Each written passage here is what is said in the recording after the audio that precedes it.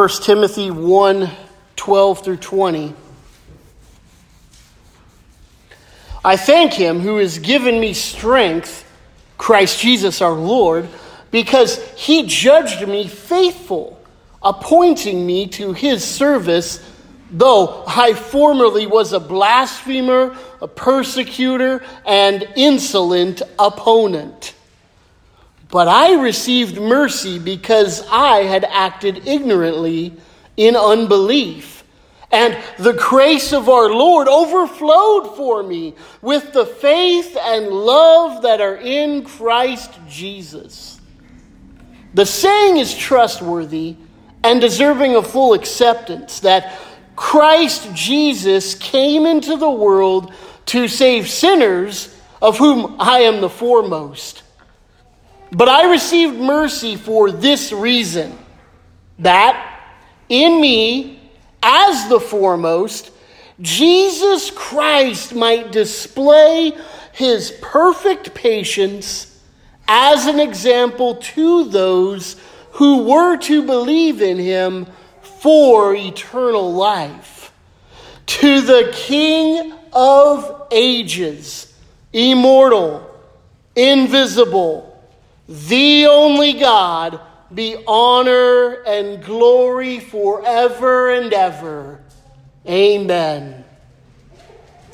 This charge I entrust to you, Timothy, my child, in accordance with the prophecies previously made about you, that by them you may wage the good warfare, holding faith and a good conscience.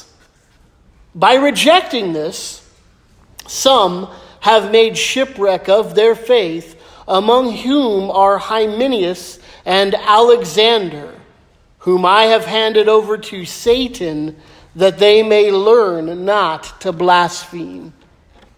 Lord, we ask that as we hear your word given to us,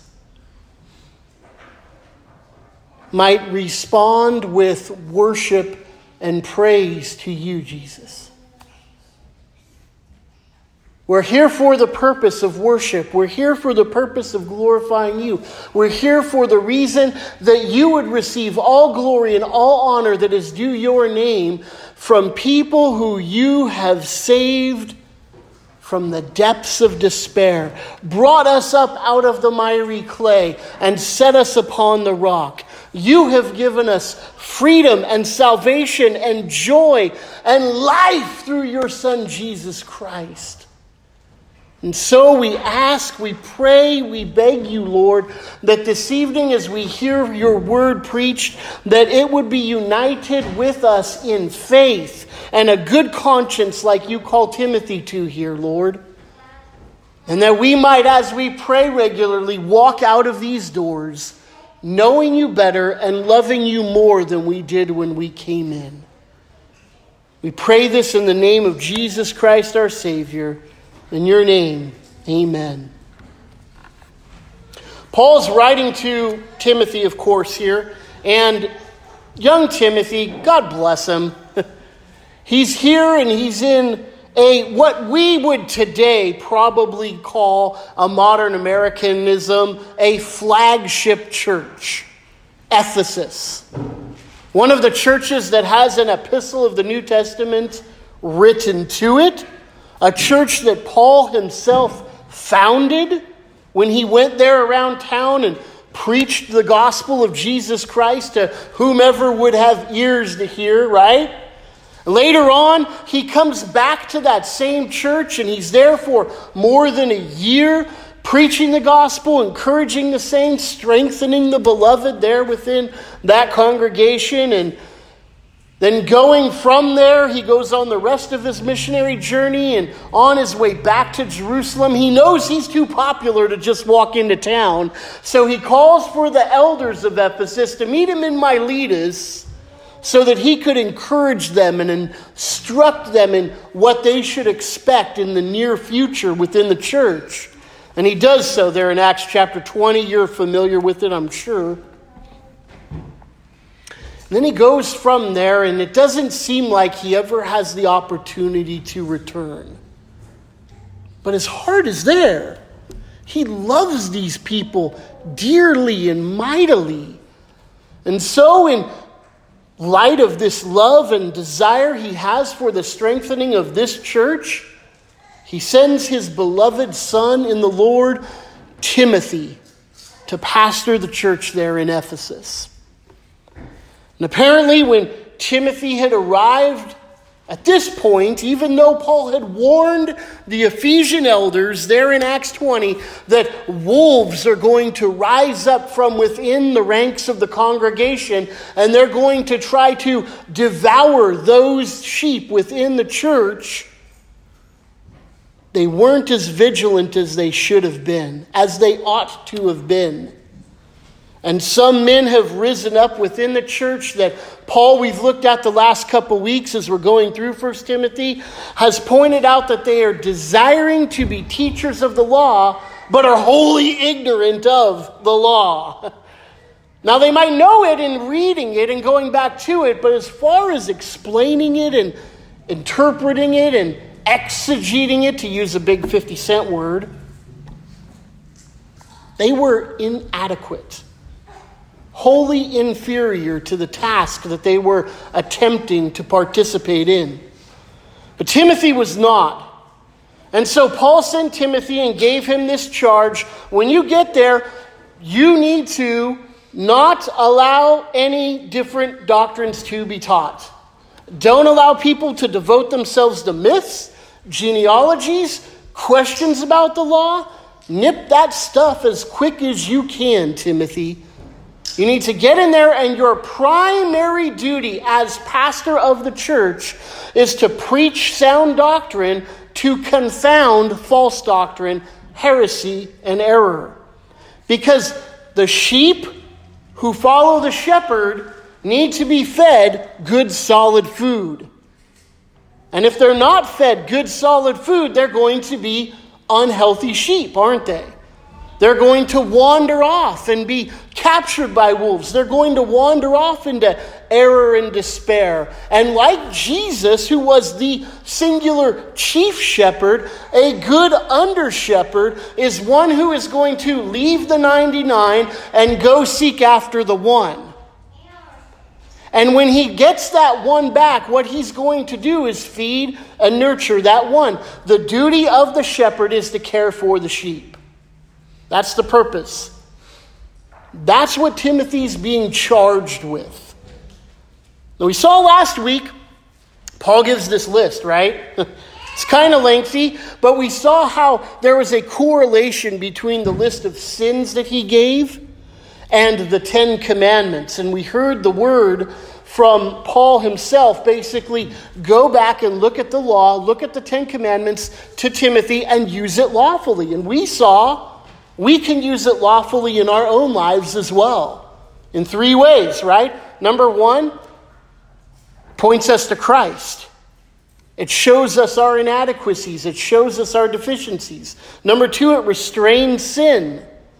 It keeps the population at large, or even within the church in some areas, from wandering away into sin. And then lastly, and I don't want to say most importantly, but maybe most importantly, it reveals to us the holy character of God himself.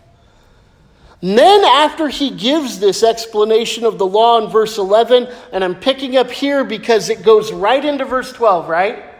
Now your Bibles, if you're anything like mine, have a little break there, a little gap, and it's going to have a little heading. Mine says, Christ came to save sinners. Yours might say something else, might not.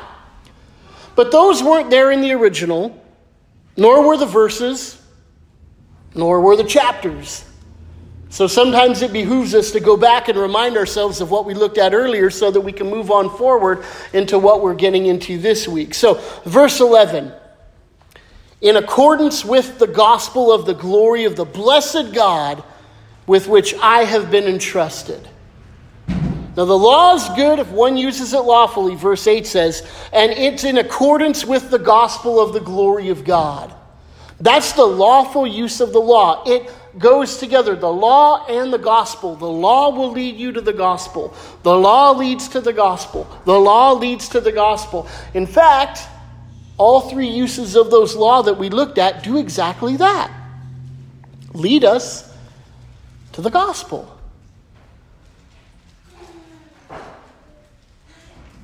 Paul glories in the gospel. He basks in the gospel. He revels in the gospel. He is saturated with the gospel.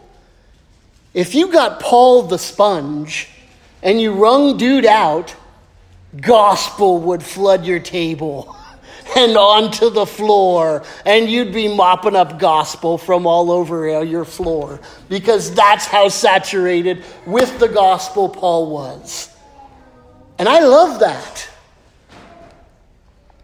It tells me, it teaches me, it instructs me, it points me to the fact that if this is how soaked up that Paul was with the gospel of Jesus Christ, as an apostle of Jesus Christ, it wasn't one of these things that he learned and it was like, okay, I staple the gospel to the very beginning of my salvation so that I have a placeholder, but now I move on to more important things, like the stuff and the deep stuff and the teachings and the this and the that.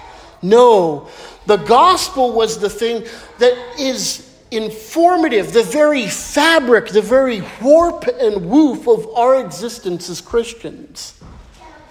There's nothing without the gospel. Sound doctrine accords with the gospel. The gospel is so vitally important that as we look at what Paul says in response to the gospel here in our passage tonight, we see that in verse 17, he just kind of stops in the middle of his discussion and is just worships. Beloved, I hope, I do pray, I pray this often, that you, as you would think about the gospel of Jesus Christ in your own life, Christ has influenced, affected you, changed you, saved you from your sins, taken out your heart of stone, put in a heart of flesh, whatever phraseology you want to use, that it would drive you to worship, drive you to praise, drive you to glory, drive you to an awe of Jesus. One where you just almost don't have words. You stand there and just... Have you ever worshiped God like that, beloved? I pray that you have, and I pray that you do. Because this is the kind of worship that is the impulse, the driving force behind the Apostle Paul. And it's what he's imparting to Timothy, you see. This is what he's giving to Timothy. He's saying, go get him, man. Go get him with Jesus. Go get him with the gospel. Go, go, go. It's all about him. Tell him about him, Jesus. Timothy. Tell him about Jesus. Tell him. Right? There's all kinds of negative things he has to confront in this church. And the way he's called to confront them is, yes, correct the error, but do it with the truth of the gospel ultimately. And while there might be a time and a place, and there always is, isn't there, where you have to get in the muck of the problem and pick out the nitty and the gritty, you always want to come back around to Jesus Christ. He begins in verse 12, I thank him who has given me strength, Christ Jesus my Lord, because he has judged me faithful, appointing me to his service. Though I was formerly a blasphemer, persecutor, an insolent opponent,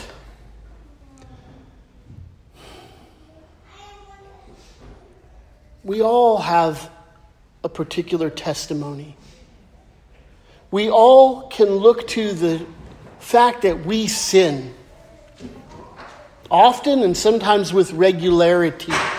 Before I was a Christian, though, I sinned without guilt, without impunity a lot of times. In fact, there were lots of times where, in contrast to the Apostle Paul in his worship, I reveled in my sin. I delighted in my sin. It was the joy of my life, as it were. And I pursued it with vigor and with gusto. And what I hear Paul saying here is something similar. He had a focus, a laser focus, if you will, that about blaspheming and persecuting and being an opponent to the faith. You remember there in Acts chapter 8, I'm sure, right after Acts chapter 7, where Stephen, the very first martyr of the faith, was pummeled with rocks until he was dead, that the commentaries given that Paul stood there approvingly of what had happened.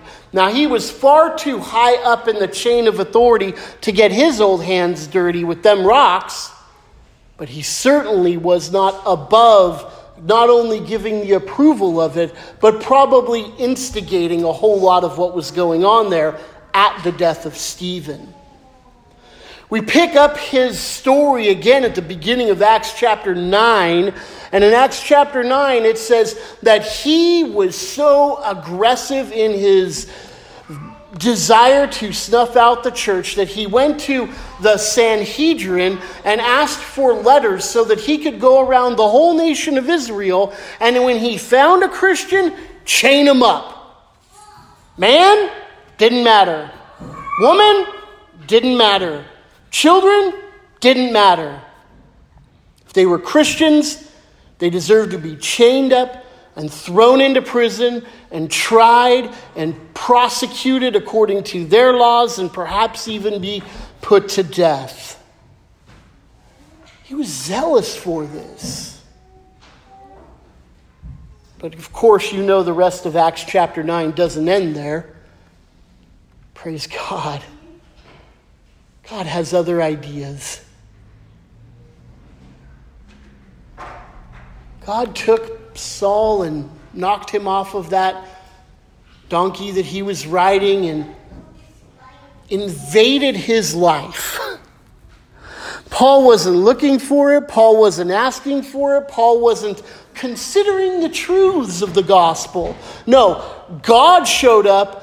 God rolled into his life and said, "You are mine. You are done persecuting the church." And remember, Paul's response is, "Okay, Lord, who are you?" He answered back, "Jesus. I am Jesus whom you are persecuting." You see, Jesus so identifies with his church that every man, woman, and child that Saul had chained up and thrown into prison was as if he was doing it to Jesus himself. And so Jesus could say to Saul there on that road to Damascus, "You are persecuting me."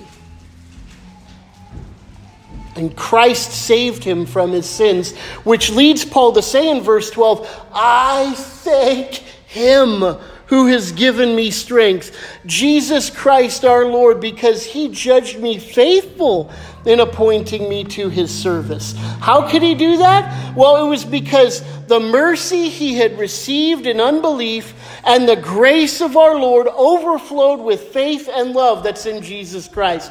Beloved, I am so tempted to just spend the rest of this sermon in this verse. I love grace.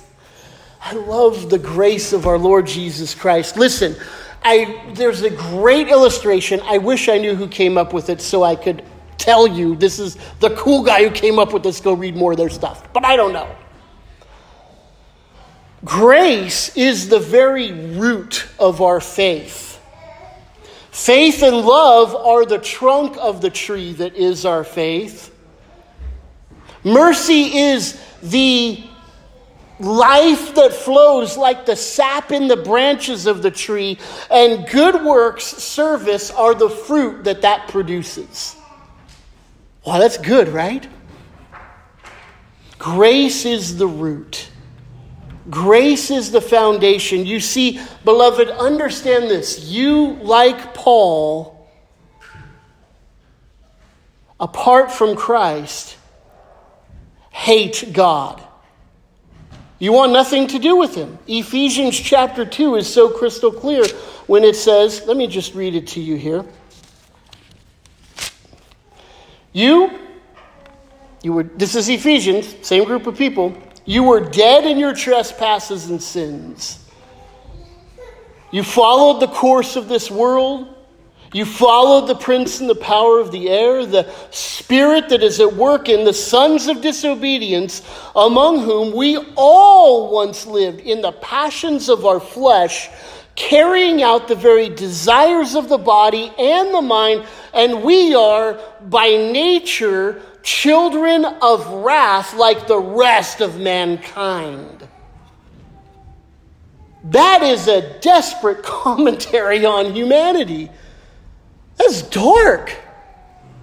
Paul does not have a high view of man.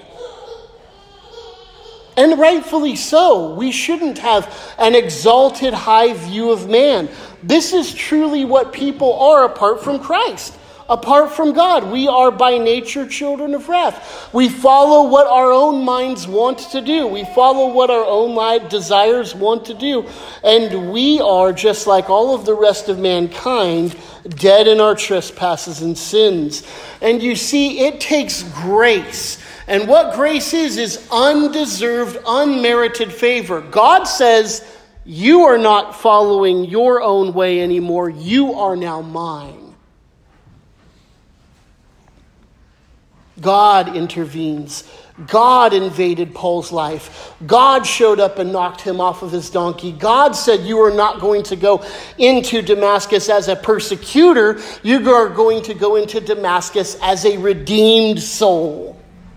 You are not going to go find Ananias to chain him up anymore, but rather I have chained you up so that you will do my will and you will be my faithful servant. You see, grace is the very root of the tree that we live and grow and have our being in as faith and love lead us onward towards Christ. Mercy is what flows out of our lives and bears fruit that is called service to the Lord. The grace of the Lord overflowed for me with faith and love in Jesus Christ. You see, what grace does, when I realize how really desperate of a sinner I was apart from Christ, I am apart from Christ, I will ever be apart from Christ. And I think of the grace whereby God says, you are no longer your own Pat. You are way too bad at being Pat. You are not good at it. In fact, you're so not good at it, you are dead. He says, no. Let me breathe life into you and bring you into my kingdom. Adopt you as my child. Save you from your sins. And Jesus Christ, as he died on the cross, bore my wrath in my place. So when Ephesians says, I am by nature a child of wrath, God, instead of giving me that wrath that I deserve by my nature, has treated Jesus that way. And treated Jesus as if he has committed all of my sins. In the past, right now, and in the future. That's grace. That's the root. That's the very core of what it means to be a Christian, is having the grace of God imparted to you through the death of Jesus Christ as your Lord and Savior. He goes on and he says, this saying, verse 15, is trustworthy and of full acceptance, that Jesus Christ came into the world to save sinners, of whom I am the foremost. This is why Jesus Christ came. I remember one time, you do this when you're in Bible college. Fred will understand. When you get alone or you get in a little group with somebody who's like kind of a more famous preacher than you, there's a couple of questions there's more than a couple, but there's a few questions that you regularly ask. One is like, tell me some good books to go read, right? That's one of them for sure. One of them is, what's your favorite passage? Or what do you think is the most important or profound or what's the most crucial passage? And you ask these kind of things. And it's really hard I'm sure, for these guys to pick one. But over time, they've honed it down to 2 or 3 so they'd be ready to answer because everybody asks these questions. One time, I was with this guy and there was like 2 or 3 others of us. And we were sitting around at the lunch table. This guy had come and to give a lecture at our church, not a church, a Bible college, and we were sitting around at lunch, and he happened to come sit at our table. And so he was, just chit-chatting with us about Jesus and stuff. And one of the guys, it wasn't me, asked, so what do you think is the most important verse in the whole Bible? What's the most important passage in the whole Bible? And he goes, oh, that's easy, Luke 19:10. And he got up and walked away. Just like that. And we're all looking at each other like, Luke 19:10?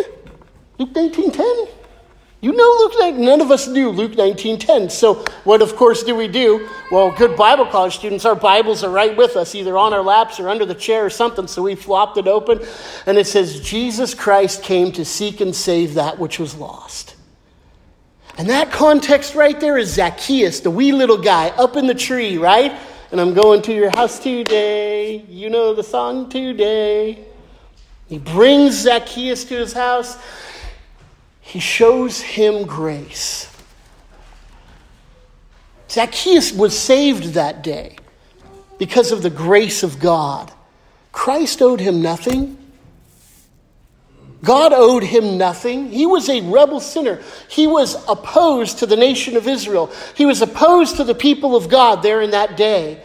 And yet Christ stopped, took him down from that tree, took him home, saved him from his sins there at that day. Jesus says so. And then in conclusion to that says, the Son of Man came to seek and to save that which was lost. This is what makes John 3:16 so glorious, isn't it? The reason why it's such a powerful verse is because this is what Jesus himself says he came to do. Let me read it for you. I think my Bible still has it. Yes, it does. For God so loved the world that he gave his only Son, that whoever believes in him should not perish but have eternal life. For, verse 17, God did not send his Son into the world to condemn the world, right? That's what you think the nature, the mission, the purpose of Christ would have been if we truly are nature children of wrath, opposed to God, rebel sinners against him. You would think he would come to condemn the world, right? But he doesn't. God did not send his Son into the world to condemn the world, but that in order that the world might be saved through him, so that whoever believes in him is not condemned. But whoever does not believe is condemned already, because he has not believed in the name of the only Son of God. This is the judgment. Light has come into the world, but people love the darkness rather than the light because their works were evil. For everyone who does evil things, wicked things, hates the light. Hey, they don't want to be exposed. They don't want their works to be exposed. But verse 21, whoever does what is true comes to the light so that it may be clearly seen that his works have been carried out in God. You see, this is Paul's great joy here as he looks back to grace and is so thankful for the salvation he has received because Christ came to seek and save Paul. And Christ came to seek and save us as well. Then he adds this, of whom I am the foremost. And I just think this is a mark of humility on Paul's part. I think he genuinely could conceive that he was the worst among sinners at that point. I mean, he had caused all manner of problems to the church. And on top of that, he was by nature one who was opposed to God. So not only was he by nature opposed to God, but he was going out and acting against the church with his regular life.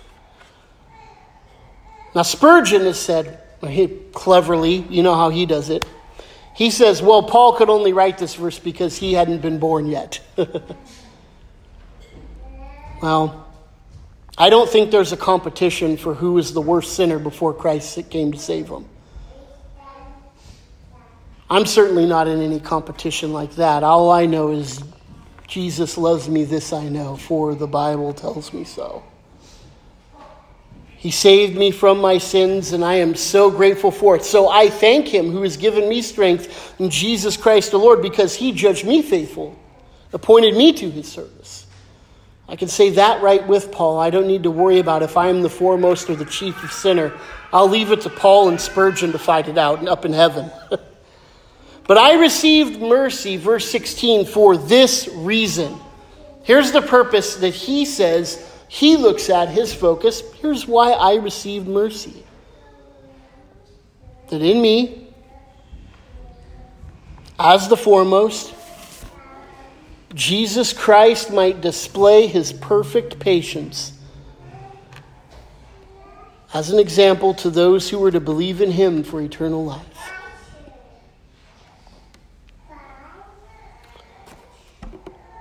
The gospel of Jesus Christ is this. In Adam we fell. All mankind fell in Adam. We are by nature, we are born sinners. We need a Redeemer from birth. And as we live our lives, we begin to act on that nature and act out that sin. And act out what is truly within us, what our nature truly is. And as we act out that sin and live our lives in sinful rebellion against God's law, which we do know, by the way, which Romans chapter 2 tells us with all clarity, we violate routinely, and our conscience bear witness of that fact.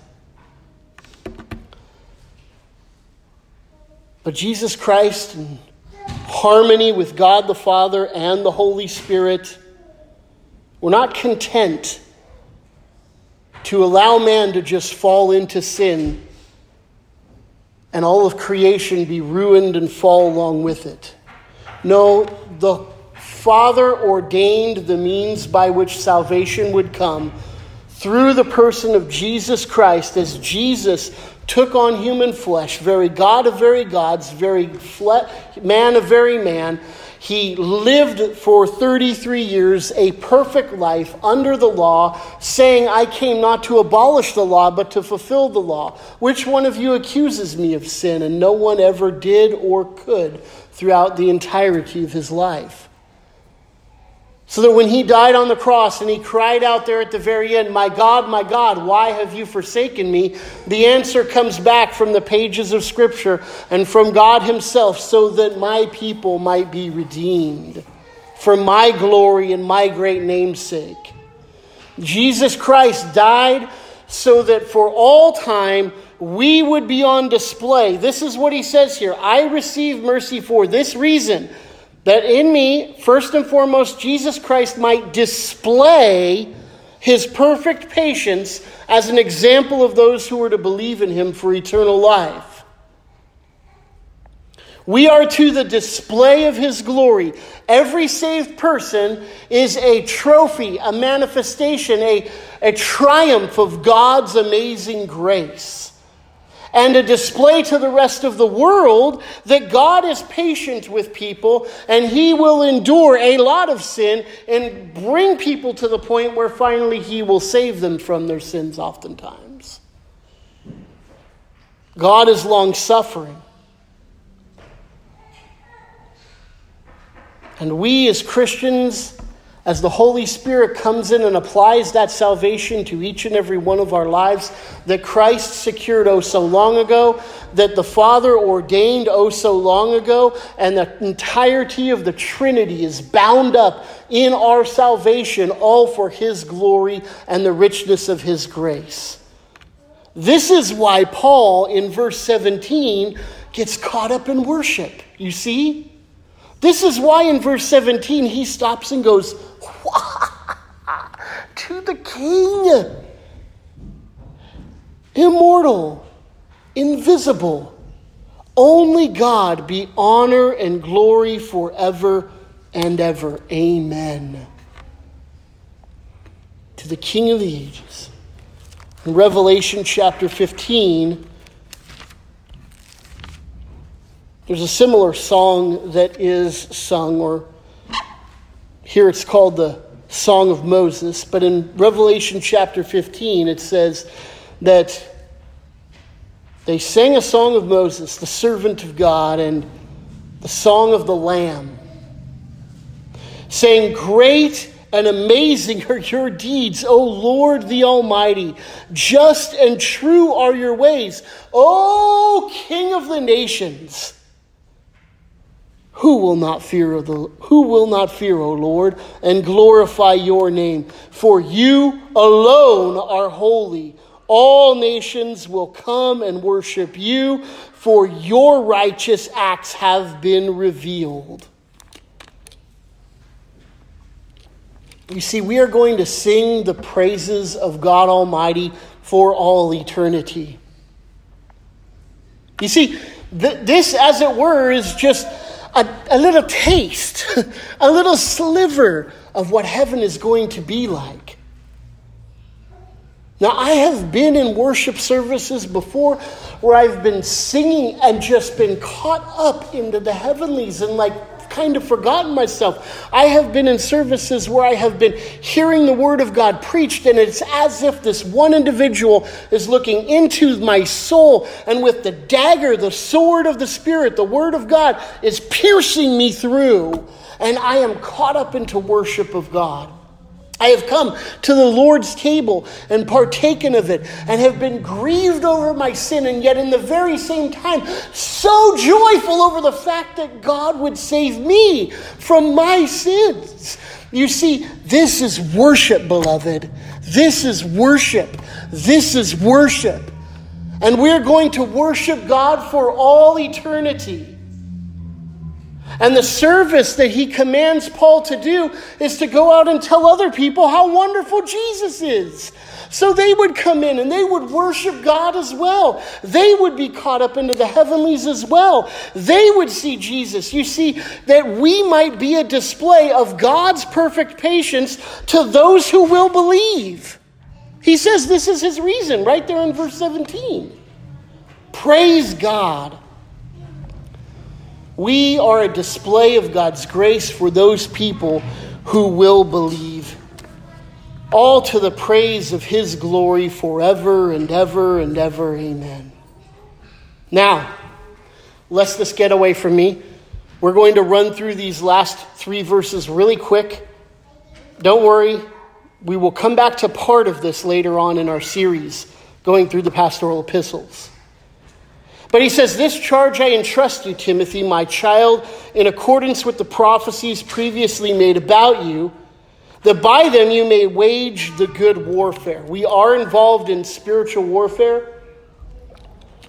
This enemy does not want us to practice worship. He does not want us to preach the gospel. He does not want us to be people who are being sanctified. But we'll come back to that, I promise. Holding faith and a good conscience. But by rejecting this, some have made a shipwreck of their faith. What have they rejected? Faith and a good conscience.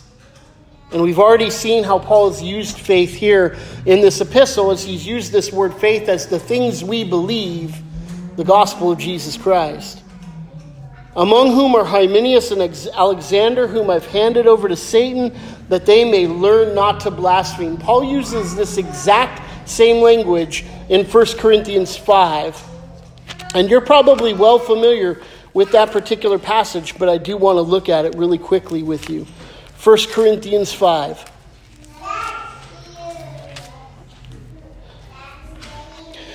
1 Corinthians 5, you know the story. There's a guy who has been sleeping with his stepmom, and he says, this is not even something that is spoken of among the pagans. What in the world are you guys doing there, allowing this guy to continue in the church? He says in verse 3, "For though I am absent in the body," he wasn't physically there in the congregation, "I am present in spirit, and as present, I have already pronounced judgment on the one who did such a thing. When you are assembled in the name of the Lord Jesus Christ, and my spirit is present with the power of our Lord Jesus, you are to deliver this man to Satan for the destruction of his flesh, so that his spirit may be saved in the day of the Lord." Here we see two clear examples of church discipline done in the New Testament, one in Corinth and here in Ephesus. And we don't know exactly who these guys, Hymenaeus and Alexander, are. There's some back and forth speculation about who they are, but they're known well enough that they're named. So Timothy knew who they were. The church at Ephesus knew clearly who these guys were. But these guys were so opposed to the gospel and so opposed to the truth that they were, by Paul, handed over to Satan, as it were. They were removed from the rolls of the church. They were put out. They were set, as in the phrase of Matthew chapter 18, as you've gone through the patterns of church discipline, finally, if they won't repent, you need to tell it to the church and treat them like a tax collector or an unbeliever. Meaning, they're an evangelistic prospect. They're unrepentant. You have to assume that they were never saved to begin with. Now, we don't know about these two. It looks like in 2 Timothy that there has not been repentance. The guy in 1 Corinthians actually does repent, and we see in 2 Corinthians Paul's encouragement to bring them back into the fold. You see? It's not a committing of the blasphemy of the Holy Spirit like Matthew 12 talks about. Paul himself didn't even do that because he received salvation. What's the point in all this? Seems kind of a little disjuncted, and it might be. Maybe the chapter break would have been better after verse 17, but it isn't there. And what we do have is we see Paul's desire for a holy and pure church. A pure church that loves Jesus Christ. A holy church that seeks after the law and uses it lawfully. A church that is, by its very design, one that is displaying the glory of Jesus Christ to those outside the kingdom of God, that they might see eternal life and desire it and want to come in. You see, we should be as those who have the stench of life to those who would believe, and we will be the stench of death to those who will not believe. But the bottom line is, all in all, is the gospel of Jesus Christ is what causes Paul to worship and glorify God. It's the very grace, the very root of our salvation. It's what brings the vibrancy and life that we have in everything that we do. So, beloved, as we hear the end of this sermon, we want to be those who are loving and cherishing the gospel. We want to be people who are quick to repent, who are quick to love, and quick to show mercy, and also those who, when we have the opportunity, will display the gospel of Jesus Christ, that others might see the eternal life that we have. Lord, we pray that as we hear these very words, and we have worshiped you here this evening, that you would receive our worship, whether it's through our thoughts, our emotions, through the lips of song that we're about to sing, through the partaking of the Lord's Supper, or all of it all together, Lord, that you would be glorified as we worship you. God, we praise you and we thank you for all of the wonderful blessings that you have provided to us in your Son, Christ Jesus. We love you and we thank you in his name.